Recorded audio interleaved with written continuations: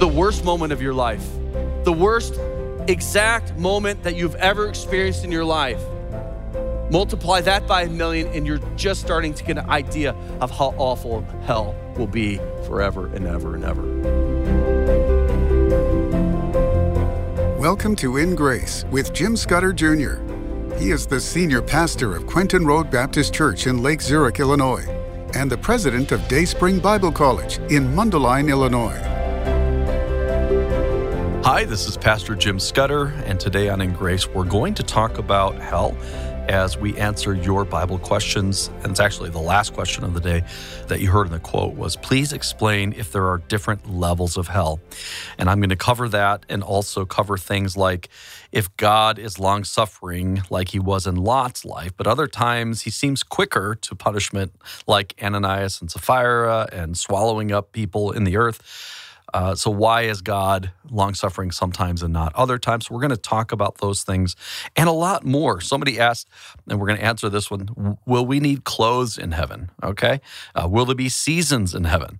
So these are really, really good questions, and we'll do our best to answer them biblically here on In Grace. And if you want the entire Answers series, we have a CD set that we'll send to you. You can go to our website or call us and get that. It's 1-800-78-GRACE, 1-800-78-GRACE, or ingraceradio.com. While you're on our website, look for the Legacy tab. What is Legacy? Well, a lot of people want to continue to serve the Lord after the Lord takes us home, like myself, and we have these short videos from a Christian attorney that will really help you think through some things that you need to do now in order to have a lasting legacy after Christ comes back or takes us home. And so that's ingraceradio.com and click on Legacy. The next question is this: why is God long-suffering at times, like in Lot's life, but at other times, punishment comes quickly? Opening the earth, swallowing up rebellious people, Ananias and Sapphira dying on the spot. Why is God's judgment instant in certain instances and takes a while in others? It's a good question. First of all, never mistake God's long-suffering for tolerance. Sin has to be judged. That's why I'm glad my sin was placed upon Jesus and I've received Jesus by faith. And so I have Jesus' righteousness on me and I don't have to fear God's punitive judgment upon my life in an eternal lake of fire. But Lot had many chances, didn't he? Remember the whole episode of Abraham saying, well, Lord, if there's only 50 or there's only 25, for the sake of 10, he was going to spare Sodom and Gomorrah, but they couldn't even find that. So there were warnings. There were angels that came and took them out. And Lot was carnal, or Lot lived a carnal life among carnal people. He chose that life.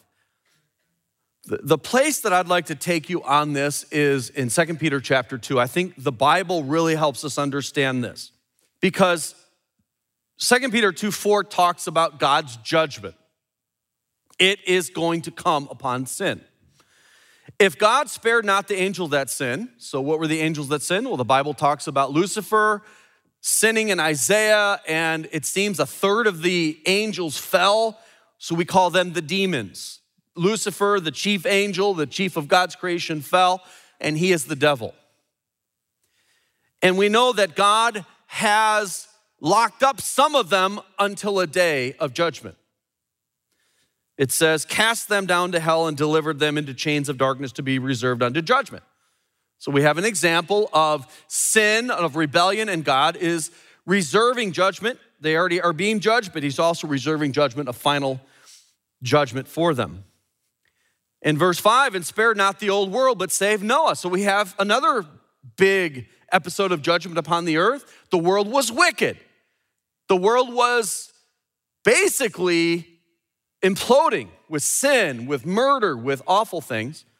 And God did not spare the old world, but saved Noah, the eighth person, a preacher of righteousness, bringing in the flood upon the world of the ungodly. It took a while for the flood to come, but it came. But he spared Noah. and turning the cities of Sodom and Gomorrah. Here's another example of God's judgment coming upon the world. Sodom and Gomorrah, two cities that were wicked, especially in the area of homosexuality. It is a sin to practice homosexuality. And God destroyed Sodom and Gomorrah into ashes, condemned them with an overflow, making them an example unto those that after should live ungodly. And here the questioner was actually asking about Lot, and here's an answer from the Bible, and delivered just Lot. That doesn't mean only Lot. That means Lot was considered righteous. Even though he was living with sinners and perhaps he was compromising, certainly it seemed like if he was going to offer his daughters to these homosexuals that wanted the relations with the angels, he certainly wasn't living a godly life, but he was called just because, I think it's simple, he put his trust in the future Messiah. Vexed with the filthy conversation or behavior of the wicked, for that righteous man dwelling among them and seeing and hearing, vexed his righteous soul from day to day with their unlawful deeds. I think there's a lot of Christians that you're vexing your righteous soul, not because you're living among wicked people, but you're compromising your life that you're supposed to be living for Christ, and you are doing what they're doing. We know that God spared Lot and pulled him out of there. We know that a lot of horrible things still happen to him in his life. We don't know why God takes a while, but we do know that sin will be judged, sometimes instantly, sometimes it takes a lifetime. Why does God do it fast sometimes and do it slow sometimes? All I know is that timing is something for the one that is outside of time to do it right every time, okay? He knows, he has reasons. We don't know. His ways are much better than our ways. If it were up to me, I'd be zapping people left and right. But then I'd be zapped, right? But by the grace of God, who am I to say, well, why isn't God doing something about that person? You know, we know that there's a loving chastening of God for believers, and we wonder why, someone's just acting irresponsibly or doing awful things, and God doesn't seem to be doing anything. First of all, maybe he is. Maybe you don't know. Maybe that person is absolutely miserable, but they're putting on a front, like everything's fine. It's not fine. If they're a believer and they're living opposed to God, it's not fine, okay? But also just trust the Lord on these things. Trust the Lord on these things. Look at Romans 2:4. This is talking about all the same thing. Or despiseth thou the riches of his goodness and forbearance and longsuffering, not knowing the goodness of God leads to repentance. So if he's longsuffering, if he's patient with someone, I know it's because he wants them to do right. He wants to give them time to make proper choices and to have proper thinking. And so we should praise the Lord that he is long-suffering. Next question. I know part of the ministry of the Holy Spirit for the New Testament saints is to empower us to do right and convict us when we are in sin. How would that work in the Old Testament? Great question. We know that the Bible says in the Old Testament that the Spirit of God would come upon people, but also come off people. So not every believer in the Old Testament, they're looking forward to the Messiah. We look back at the Messiah. Not all the people in the Old Testament the Holy Spirit wasn't upon them all the time. In Psalm 51:11, David says, "Cast me not away from thy presence and take not the Holy Spirit from me." It was something that God would sometimes give to people, but they didn't always have that. But in the New Testament, Jesus promises that the Holy Spirit is going to indwell us. Every person. Why? To enable us, to seal us, to guarantee our home in heaven. All of these things, we have the Spirit of God. We have the power of the Spirit of God. In John 14:16, "And I will pray the Father, and he shall give you another comforter," capital C, "that he may abide with you forever, even the Spirit of truth, whom the world cannot receive, because it seeth him not, neither knoweth him. But ye know him, for he dwelleth with you and shall be in you." We are the temple of the Holy Ghost. If you've received Jesus Christ by faith, you are sealed by the Spirit of God. He is in you. Now that's good. Now we have the ability. Now we have the conviction. Now the Spirit of God can, when we don't know what to pray, the Spirit of God will do that for you. There's so many benefits of the Holy Spirit in our life. Now, how did they do it without the Holy Spirit? I don't know. They didn't all have the Holy Spirit in the Old Testament, but we do. Therefore, we have no excuse. Galatians 5:16, this I say then, walk in the Spirit. The secret of the Christian life is this: walk in the Spirit, and ye will not fulfill the lust of the flesh. Question, will we need clothes in heaven? I don't know if we'll need clothes in heaven. You know, Adam and Eve were created. They were naked in the garden. They were innocent. They didn't even let let a little kid around, a little toddler, and they'll run around naked all day long and think nothing of it. But at a certain point, they start to realize, this is a problem. Don't look, and when a child is starting to have those thoughts, that's when you start to really share the gospel with them. They're starting to realize they're losing their innocence, right? And they need to know the gospel. So will we need clothes in heaven? I don't know if we'll need them, but I know we'll have them. In Revelation 19:8, and to her was granted that she should be arrayed in fine linen, clean and white, for the fine linen is the righteousness of saints. This is the bride of Christ. And we'll have perfect, pure white. I don't wear white because as soon as I do, I have coffee stains all over it. So I buy coffee-colored ties. It's much better. So will we need clothes? I don't know, but we will have robes that are pure and clean. Are you ready for an adventure like no other? Dive into a world of discovery within Grace's exclusive video series, Ellie's Grand Rafting Adventure. Immerse yourself in the awe-inspiring beauty of the Grand Canyon and uncover the captivating evidence of Noah's flood. This incredible series is yours when you give any amount to In Grace. Simply call 800-78-GRACE or visit ingraceradio.com.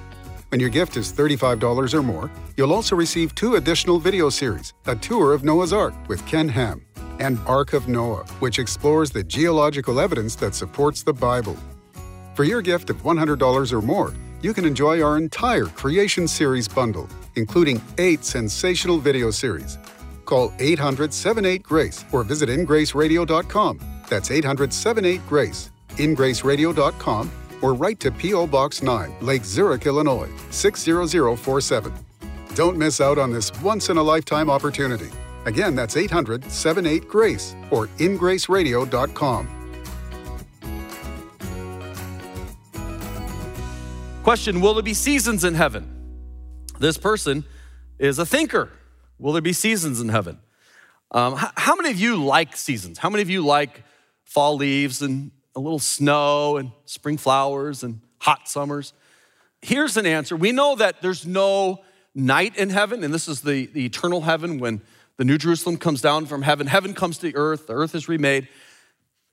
Jesus is the light, so there's no need for the sun, but I think there still might be the sun, the moon, and the stars in seasons. Why? Because in the New Jerusalem is a tree, Revelation 22:2, in the midst of the street of it, and on either side of the river, there was the tree of life. So my guess, the tree would come up from both sides of the river, having roots on both sides, coming up over the river and into one tree. And it says on either side of the river, there was the tree of life, which bare 12 manner of fruits and yielded her fruit every month. So we have months, right? So we would have seasons. The leaves of the tree were for the healing of the nations. I don't think we're going to have the extremes that we're experiencing now on seasons, but my guess is there will still be seasons in eternity. Question, will we be able to sing the great hymns of the faith in heaven? Like Amazing Grace, How Great Thou Art, It Is Well. These are great hymns. Or will these songs pale in comparison? I don't know if they'll pale in comparison. I would love to know what the music itself will be. And I know we've had moments in our life when we've heard rapturous music, incredible biblical praise to God music, and it's been incredible. But that will pale in comparison to what God has for music in heaven. Look at Revelation 15:3. They sang the song of Moses. This is in heaven. This is the future. The song of Moses is an old song. Moses was told to write a song in Deuteronomy 32, and he does, and they're singing that song in heaven. So they're singing an old song. They'd probably be accused of being old-fashioned, fundamentalists. They're singing that old song. Well, listen, if a song has truth, it never gets old because true is true, okay? But we also find they're singing the song of the Lamb, which would be a new song, right? So I'm guessing there's a blend of new and old. I hope we get to sing, "Great is thy faithfulness," to God himself. Good question. I don't know if that's the right answer or not, but maybe we have a clue. Question, please explain if there are different levels of hell. Now, we've been talking a lot about heaven today, and I certainly would much rather talk about that than hell. Think about the most amazing experience you've had in this life, a beautiful vista with an amazing person. You have beauty and relationship in the most amazing moment of your life. Times that by 1,000,000, and that is getting close to what heaven is gonna be like. Do the opposite. Do the worst moment of your life, the worst exact moment that you've ever experienced in your life. Multiply that by 1,000,000, and you're just starting to get an idea of how awful hell will be forever and ever and ever. The idea of degrees of hell was written down by Dante in a script called the Divine Comedy. In it, Virgil takes Dante around and shows him these concentric circles of hell getting worse and worse and worse until they get to the middle where Satan is. Although, of course, that's not scripture, scripture does give us some clues that there might be degrees of hell. But let me just say this and be clear about this. Hell is hell. Hell is hell, Revelation 20:15, and whosoever is not found written in the book of life, those that have received by faith Jesus Christ, you're in a book of life, and that can never change. But those that the names were not found in the book of life were cast into the lake of fire. It's a lake of fire. It's described in the Bible as a place of darkness, isolation, intense heat, loneliness, godlessness. It's a horrible, horrible place for any person that goes there. But we do get an idea of degrees of hell in the same passage. If you read up a few verses in Revelation 20, verse 12, it says, "And I saw the dead and small and great standing before God, and the books were open, and another book was open, which is the book of life. And the dead were judged out of those things which were written in the books according to their works."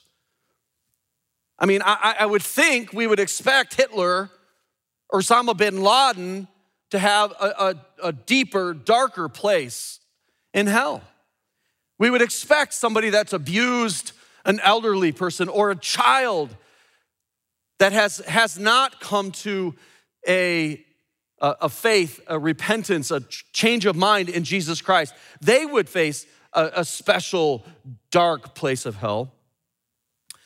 But it does seem in these verses, the sea gave up the dead which were in it, the death and hell were delivered up, the dead which were in them and were judged, every man according to their works.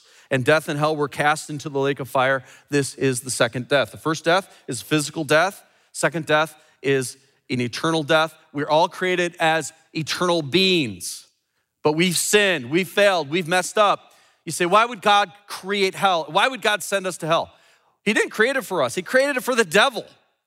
And he doesn't want anyone to go to hell. He has offered salvation to every person, but you have to go through the way he has given. The cross is the only way to heaven. And if you don't go on the cross, you will be in an eternal lake of fire. There is a serious, serious battle going on in this world against the forces of darkness and the forces of light. And that there's no other way except for the cross. How do I know that? Because Matthew 7, Jesus said in verse 13, "Enter ye at the straight gate. Wide is the gate and broad is the way that leads to destruction. There's many, many paths to hell. There are many religions that lead you to hell. There's only one thing that saves you, and it's not religion, it's Jesus. He is the straight gate. He is the narrow way. He called himself the door. You can only go to heaven through him. He is the way, the truth, and the life. Verse 14 of Matthew 7, because straight is the gate and narrow is the way which leadeth unto life, and few there be that find it. Have you found by faith the narrow way? Not living a perfect life because you can't, but putting your trust in the one that lived a perfect life because he did. Realizing that he did never sin. He never had an evil thought. He never, ever acted in any way that would be in a way that was sinful. He did that for you. He came to die on the cross of Calvary for you so that you can be saved from that awful fate of hell. Some people say, I'm just gonna go to hell because that's where all my buddies are. We're just gonna, drink and party. No, you won't. No, you won't. That's not true. The Bible is clear, and I think you know that. Today, you can be saved. I don't know about tomorrow. Why would I say that? Because what if you died today? You don't know. Today is the day of salvation. Today is the day to put your faith in Jesus Christ. How do you do that? Well, the Bible says we've all sinned. We've all fallen short of the glory of God. Jesus had no sin. He was born without sin, virgin birth. He never sinned, but he died for our sins on a cross. And he was raised the third day, proving that he is God. And if you will believe in him and him alone, you have everlasting life. You're in the hand of God. God can never lose you nor forsake you. You are born again. You say, well, what if I mess up after I've made that decision? You're going to, but you're in the hand of God. He's gonna treat you like a child. He's gonna lovingly chasten you, but he will never, can't kick you out of his family because you're born again.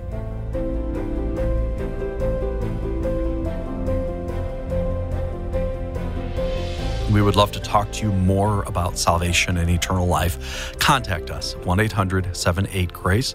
During business hours, someone will answer your call. After hours, leave a voicemail and we'll get back to you. And you can go anytime to our website, ingraceradio.com. You can also write to us at InGrace, P.O. Box 9, Lake Zurich, Illinois, 60047. We are really excited about our Answers series set. You can get a CD set and get all the answers in our 18-part series that we're currently in.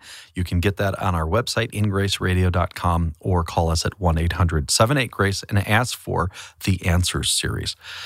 Our special for the month is Ellie's Grand Rafting Adventure. It's a 4-part adventure video series that will teach you a lot about how the Grand Canyon is proof of not millions of years, but of Noah's flood. When I have some PhD experts along with me, and we take a deserving family, the Yarboroughs, that's who Ellie is, the daughter, and it's a lot of fun to whitewater raft through the Grand Canyon. And we're going to be featuring the audio of part 4 tomorrow, but you want to see the entire thing, so that is available to any of you that give a gift of any amount to InGrace. By donating to InGrace, you're investing in grace, you're investing in the gospel. We're very careful with money. We don't take any out for administration. We make sure it's all plowed right back into ministry. And you're going to be so blessed to get this video either by DVD or digital download, Ellie's Grand Rafting Adventure, as my thank you. Some of you want to give a little more than just the minimum amount. So if you want to give $35 or more, I'll send you 2 more exciting video adventures, The Ark of Noah, More Than a Story, and A Tour of Noah's Ark, both 4-part video series. And then some of you say, hey, God has really blessed me. I want to bless InGrace, and you want to give a gift of $100 or more. I will send you 5 more videos on creation. These are all multi-part adventure videos. One is actually diving underwater and talking underwater with a marine biologist, a PhD, Rob Carter. We examine the universe with another PhD astronomer, Danny Faulkner, and another amazing man, Spike Basaris. And that's a 4-part series, Big Bang or Big God. We've got 8 full-length creation video series that we're going to thank you for your gift of $100 or more, and I'd love to hear from you right now. Dive into a world of discovery with InGrace's exclusive video series, Ellie's Grand Rafting Adventure. This incredible series is yours when you give any amount to InGrace. When your gift is $35 or more, you'll also receive 2 more video series about Noah's flood, or get the entire 8-series creation bundle for $100. Call 800-78-GRACE. Visit ingraceradio.com or write to P.O. Box 9, Lake Zurich, Illinois, 60047.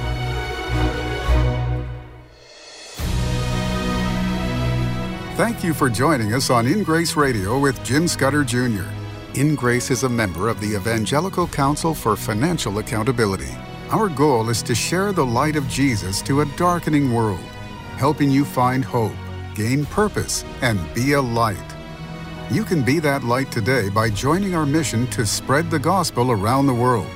Just call us 800-78-GRACE or go online, ingraceradio.com.